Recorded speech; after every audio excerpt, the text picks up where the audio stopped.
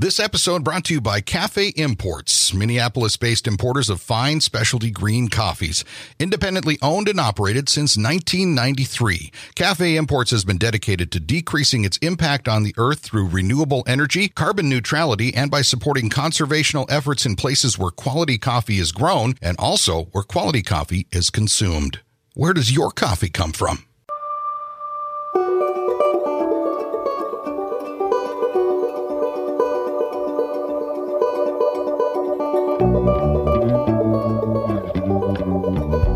Welcome to the Lake Superior Podcast. I'm Walt Lindela. And I'm Frida Wara.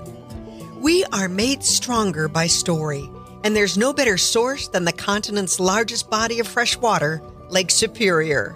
So join us as we highlight the 5 national parks that ring this greatest of the Great Lakes, meet the people, tour the places, and learn about the projects that make these parks and body of water so remarkable. This podcast made possible with the support of the National Parks of Lake Superior Foundation and Media Brew Communications.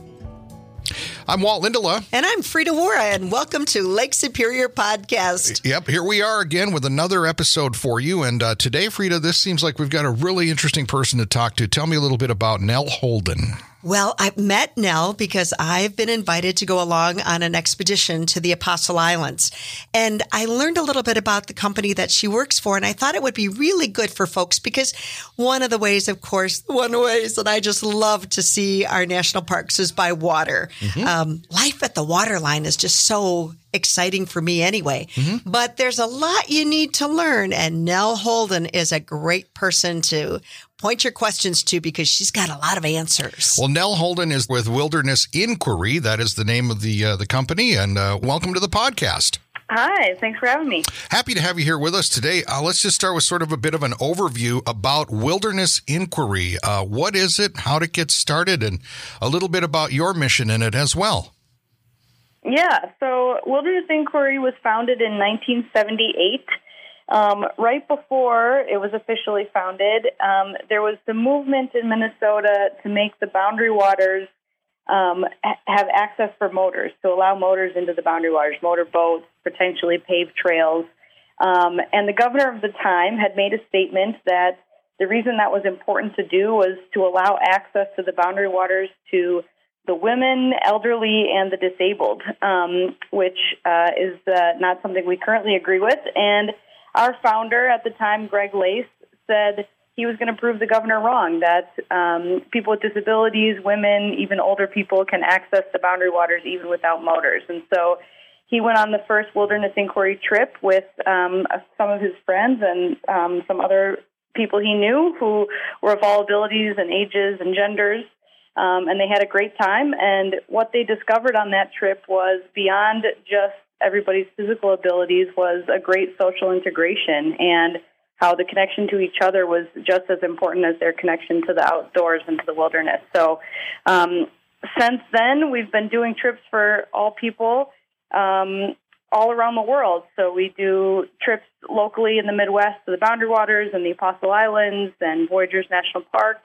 We also do some hiking trips out west to Glacier and Yellowstone, and we have a few international destinations as well to places in East Africa and Iceland and Peru and all over the world.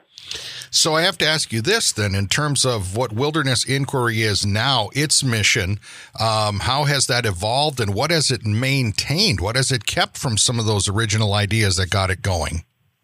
Yeah, I mean, the core of our mission is that anyone should have access to the outdoors and that everybody belongs outside.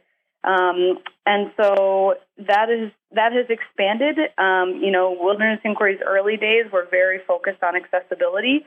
And I would say what has evolved is other breaking down other barriers. So we work a lot with underserved populations and youth around the country. We have a program called the Canoe Mobile, which brings youth and other local community members onto their local waterways. So whether or not that's, in Brooklyn, New York, or out in San Francisco, getting people out into their natural wilderness areas wherever they are.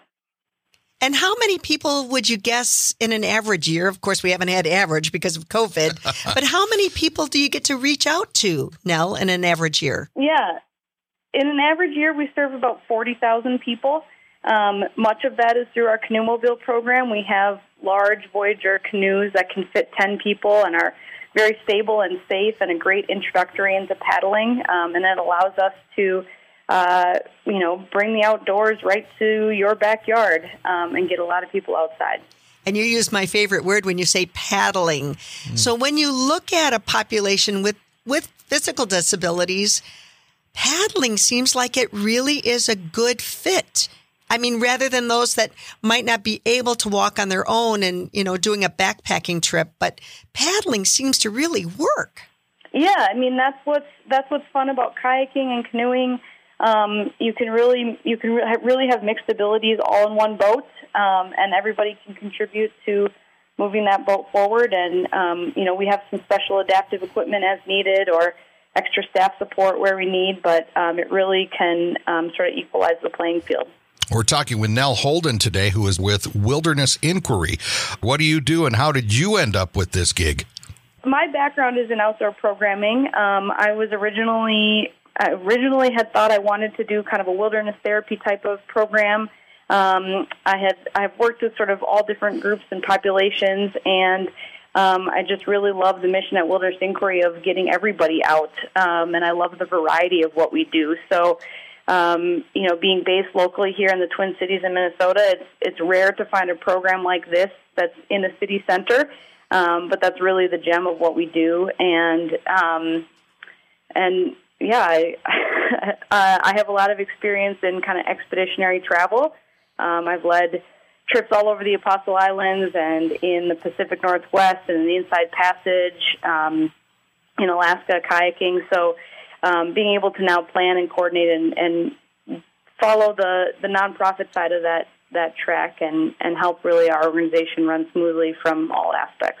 Oh, I think I'm talking to a woman that knows wet and she knows cold. And I'll tell you, girl, I don't mind being wet and I don't mind being cold, but wet and cold is miserable. So when you go to plan a kayak trip for people, you've got to be thinking about those two things. I mean, how is it different to plan a kayak expedition versus a backpacking trip?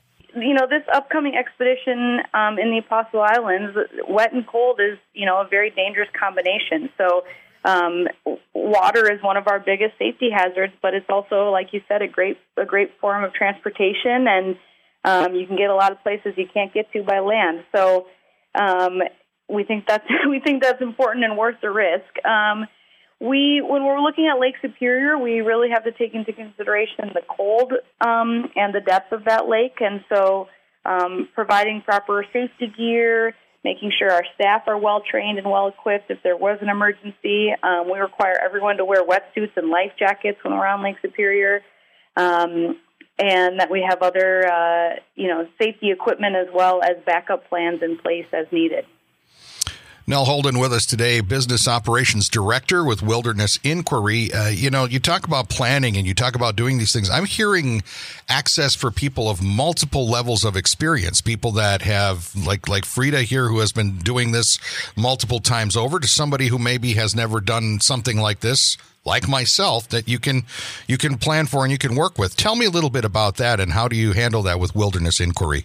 Our trips are really geared to be flexible, to meet a group where they are. So we have public trips that anybody could sign up for, and we will frequently have first-time campers or paddlers mixed in with a group with people who have a lot of experience. And, sort of like I said about the founding of Wilderness Inquiry, what people find is that they might sign up for a trip because of the destination, but what they're walking away with is new friendships, a new appreciation for, different people's skill sets and what someone can bring to a group. And, the connection to each other and the social integration is what becomes most important in a trip. We have a lot of itineraries that really welcome first-time campers with maybe some added creature comforts, like we have a base camp near the Apostle Islands that has, hot showers and larger tent pads and spaces for kind of more of your creature comforts that you might need if you're new to camping. And then we have destinations like the Boundary Waters or island camping trips where, it's a little bit more minimalist and you have a little less stuff with you, but you're kind of more out there in the wilderness and really can meet an individual where they're at with their interest and ability. Now, why do you think, I know you and I sitting over a cup of coffee could probably discuss this question for a long time, but why is nature such a good arena for bringing these people together? Yeah, well, we like to call nature the great equalizer. A person looks the same to a mosquito regardless of where they come from or, what they do for a living. And it's going to rain on you no matter who you are. And there are, tools and tricks and equipment that can help make your life easier or better when you're outside. But ultimately, you're all going to face the same elements. And so that's why we believe the outdoors is a great place to bring people together. Now, Nell, it seems to me like there probably is a certain amount of understanding that obviously a kayak trip will be different from a backpacking trip. But one of the questions I know we wanted to ask you today was adding in planning and logistics of like this trip that Frida is going to be on here with. It's 21 days, national park. It's the Apostles. This is nearly 70,000 acres, 21 islands surrounded by the coldest water in North America. Explain the logistics of making something like this happen. Yeah, well, so we're very fortunate at Wilderness Inquiry to be able to have a good working relationship with the National Park Service and the Apostles and elsewhere with our other trips. So we are, a certified outfitter for the area. That means that we have access to certain group campsites and other logistics that the Park Service provides. And any individual could register or could sign up and make a reservation for campsites, but you do really need to plan ahead and know, where you can travel, when and how and safely. No matter how much pre-planning we do, there's always going to be decision and judgment that's needed day of. And, if we've planned to paddle from one island to the next and it's storming or there's big waves or wind and we can't get there, the Park Service, of course, would prefer that we're safe rather than stick to our itinerary. So our staff go through pretty extensive training to be able to make smart decisions, in a snap moment. Food is a complicated aspect for a trip like this. We are having a couple of resupplies since it's 21 days and you can only fit so much food in your kayak at one time. On a typical Wilderness Inquiry trip, we really pride ourselves in providing good, healthy, fresh food that's, tasty and delicious. And on a trip like this, we'll probably do a little bit less fresh vegetables and, more kind of shelf-stable items. Hopefully it's still delicious for Frida's sake. Yeah, just don't bring any bananas, baby. I know what bananas look like. And I think I shared with you, I got a great story. I had a girlfriend that on a kayak trip to Isle Royale, she took a cantaloupe. Now, a cantaloupe looks great and it tastes wonderful. It's a little bit of that tropical island feel, right? But when you drop it in the round hatch of a kayak, you forget what it takes to get it out. So we couldn't get your fingers in there to reach around it to get it out. Took everything out of her boat, turned it upside down, tried to pinball it out. But there's a little bit of a lip on that. So what ended up was they had to cut it inside that hatch. And the fresh smell of cantaloupe is wonderful. The first hour, maybe. But, you go a couple more days and everything smells like old cantaloupe juice. So I love that Nell is very experienced at this. And I'm okay with some freeze-dried, add some water. We got the best water. But when I first met Nell, what was so cute, I gotta tell on you, Nell. She was collecting everybody in the group and chatting. She wants to know how much coffee we drink. See, now that's an important part for me too. Well, let's talk about that. Obviously, the food matters ties into certain key equipment and things like that you have to have, Nell. And what are some of those things and maybe some of the safety issues too tied to the equipment that you're using and where you're going? Tell us a little bit about that. Yeah, so, obviously on Lake Superior, the most important equipment is your boat and your paddle, your life jacket, and your wetsuit. And I would say a lot of people get themselves in trouble in the Apostle Islands thinking that they can, use more of a recreational kayak as opposed to an expeditionary kayak. And so having a sound quality boat is important that can handle the elements and handle the waves. The water can get really big really fast. Paddle, life jacket, wetsuits are all important. Our guide will also have a VHF radio if there is an emergency and they need to communicate with the Park Service and or the Coast Guard or other boats that are in the area. We have other kind of rescue equipment. Obviously, when you're on the islands, that you have a tent and rain tarps to be able to cook under. The campsites in the Apostle Islands all have bear lockers that are there by the Park Service, which is great, a place that you can put your food and secure it from any of the critters. Mm-hmm. But if you're camping in an area that doesn't, which this group will be on occasion, that you're hanging food or you have other ways of securing your food at night is really important as well. Yeah, we want to eat the food. We don't want the raccoons or the porcupines or the bears or the fox or even having the birds attack sometimes. Have you ever had that happen to you now that you've lost, you got a box of crackers and all of a sudden you see it fly away and you're, dag nabbit, I should have put that especially in the winter. I've done quite a bit of northern Minnesota winter travel, and those birds get hungry in the winter, and they'll take a handful of gorp right out of your hand if you're not watching. So we're talking with Nell Holden today, who is Business Operations Director with Wilderness Inquiry. We'll talk a little bit more about the group itself, the agency, the business. But I'm coming at this, Nell, from a completely different perspective than Frida. I am someone that has not had these adventures that she has. I mean, I grew up on a lake, and I'm familiar with going out and doing some boating and things along those lines, but nothing to this scale. Like, for example, I think probably the last time I was in a kayak when I was a kid, which is a long time ago. How do you prep somebody to do a kayaking? How do you get them ready? Frida says that you guys talked a little bit and said, if you can get in and out of a bathtub, you can kayak. I don't know. I'm just curious. How do you prep? How would you prep a guy like me, 6'3", about 295 pounds, hasn't done this in a long time? How do you prep for that?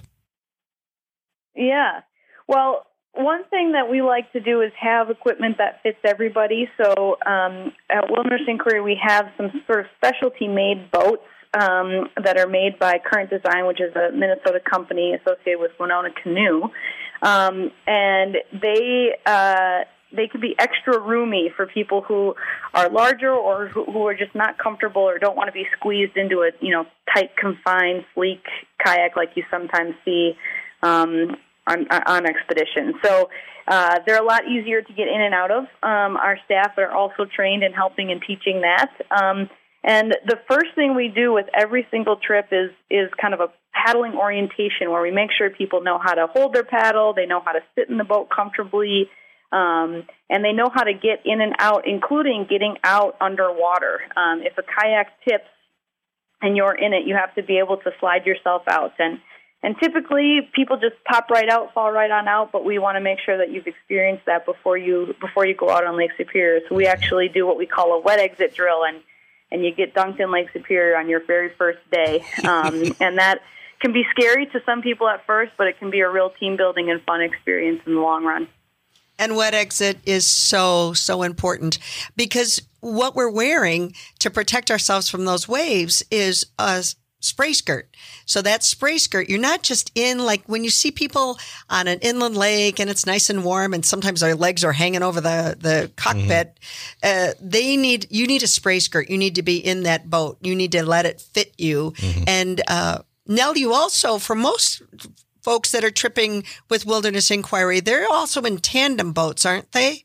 Yeah, we have all of our participants use tandem kayaks, and again, they're a little bit bigger, a little bit more roomy, and they're much more stable on the big water, which is important to us.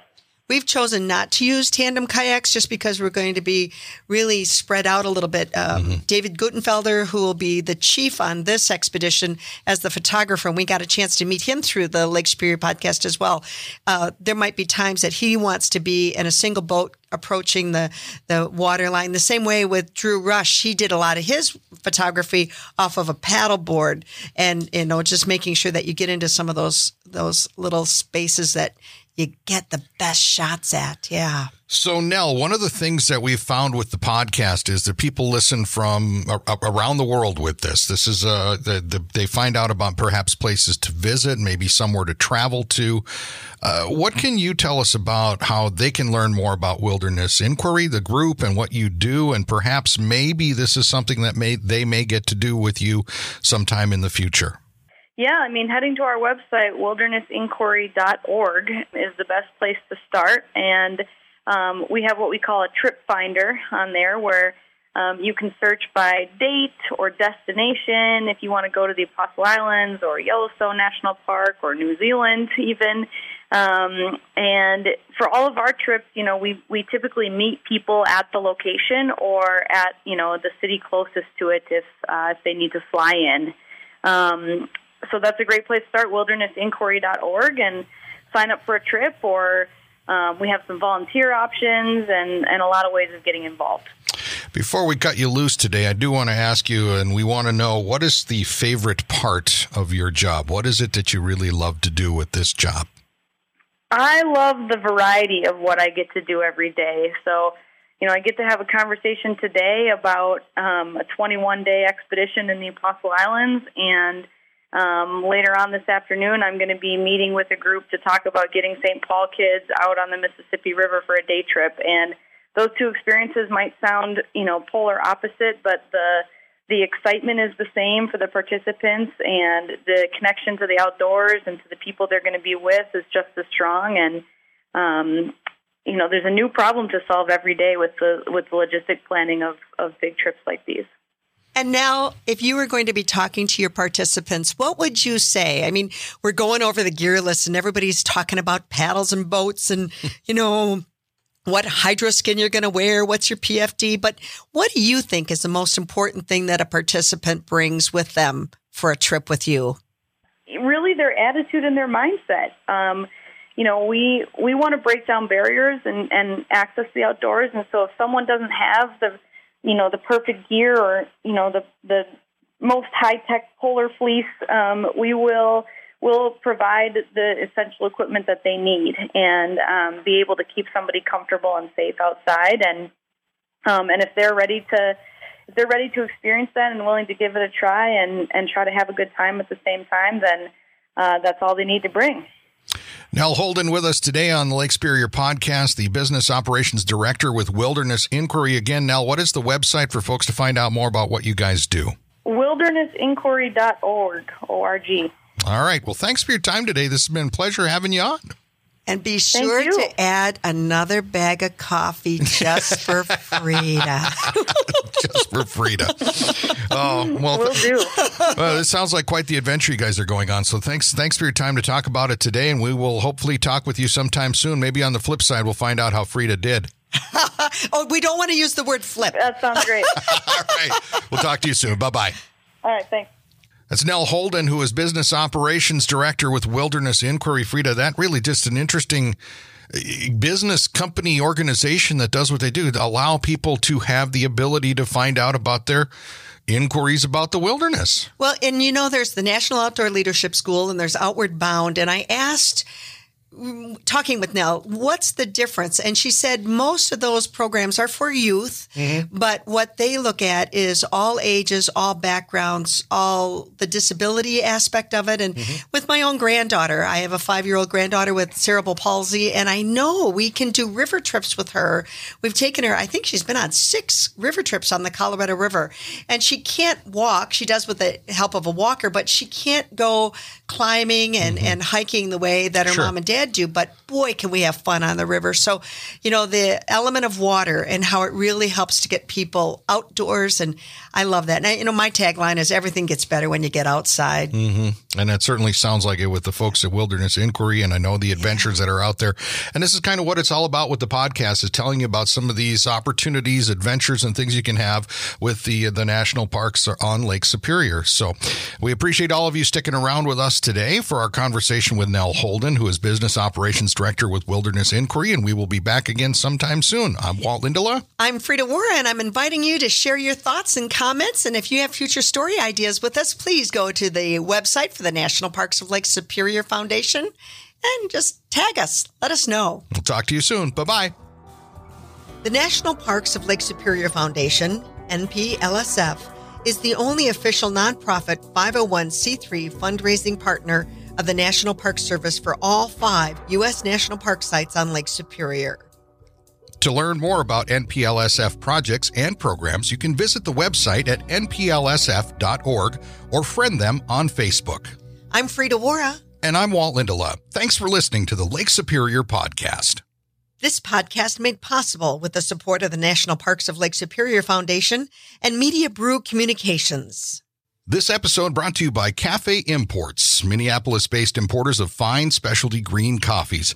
Independently owned and operated since 1993, Cafe Imports has been dedicated to decreasing its impact on the earth through renewable energy, carbon neutrality, and by supporting conservational efforts in places where quality coffee is grown and also where quality coffee is consumed. Where does your coffee come from?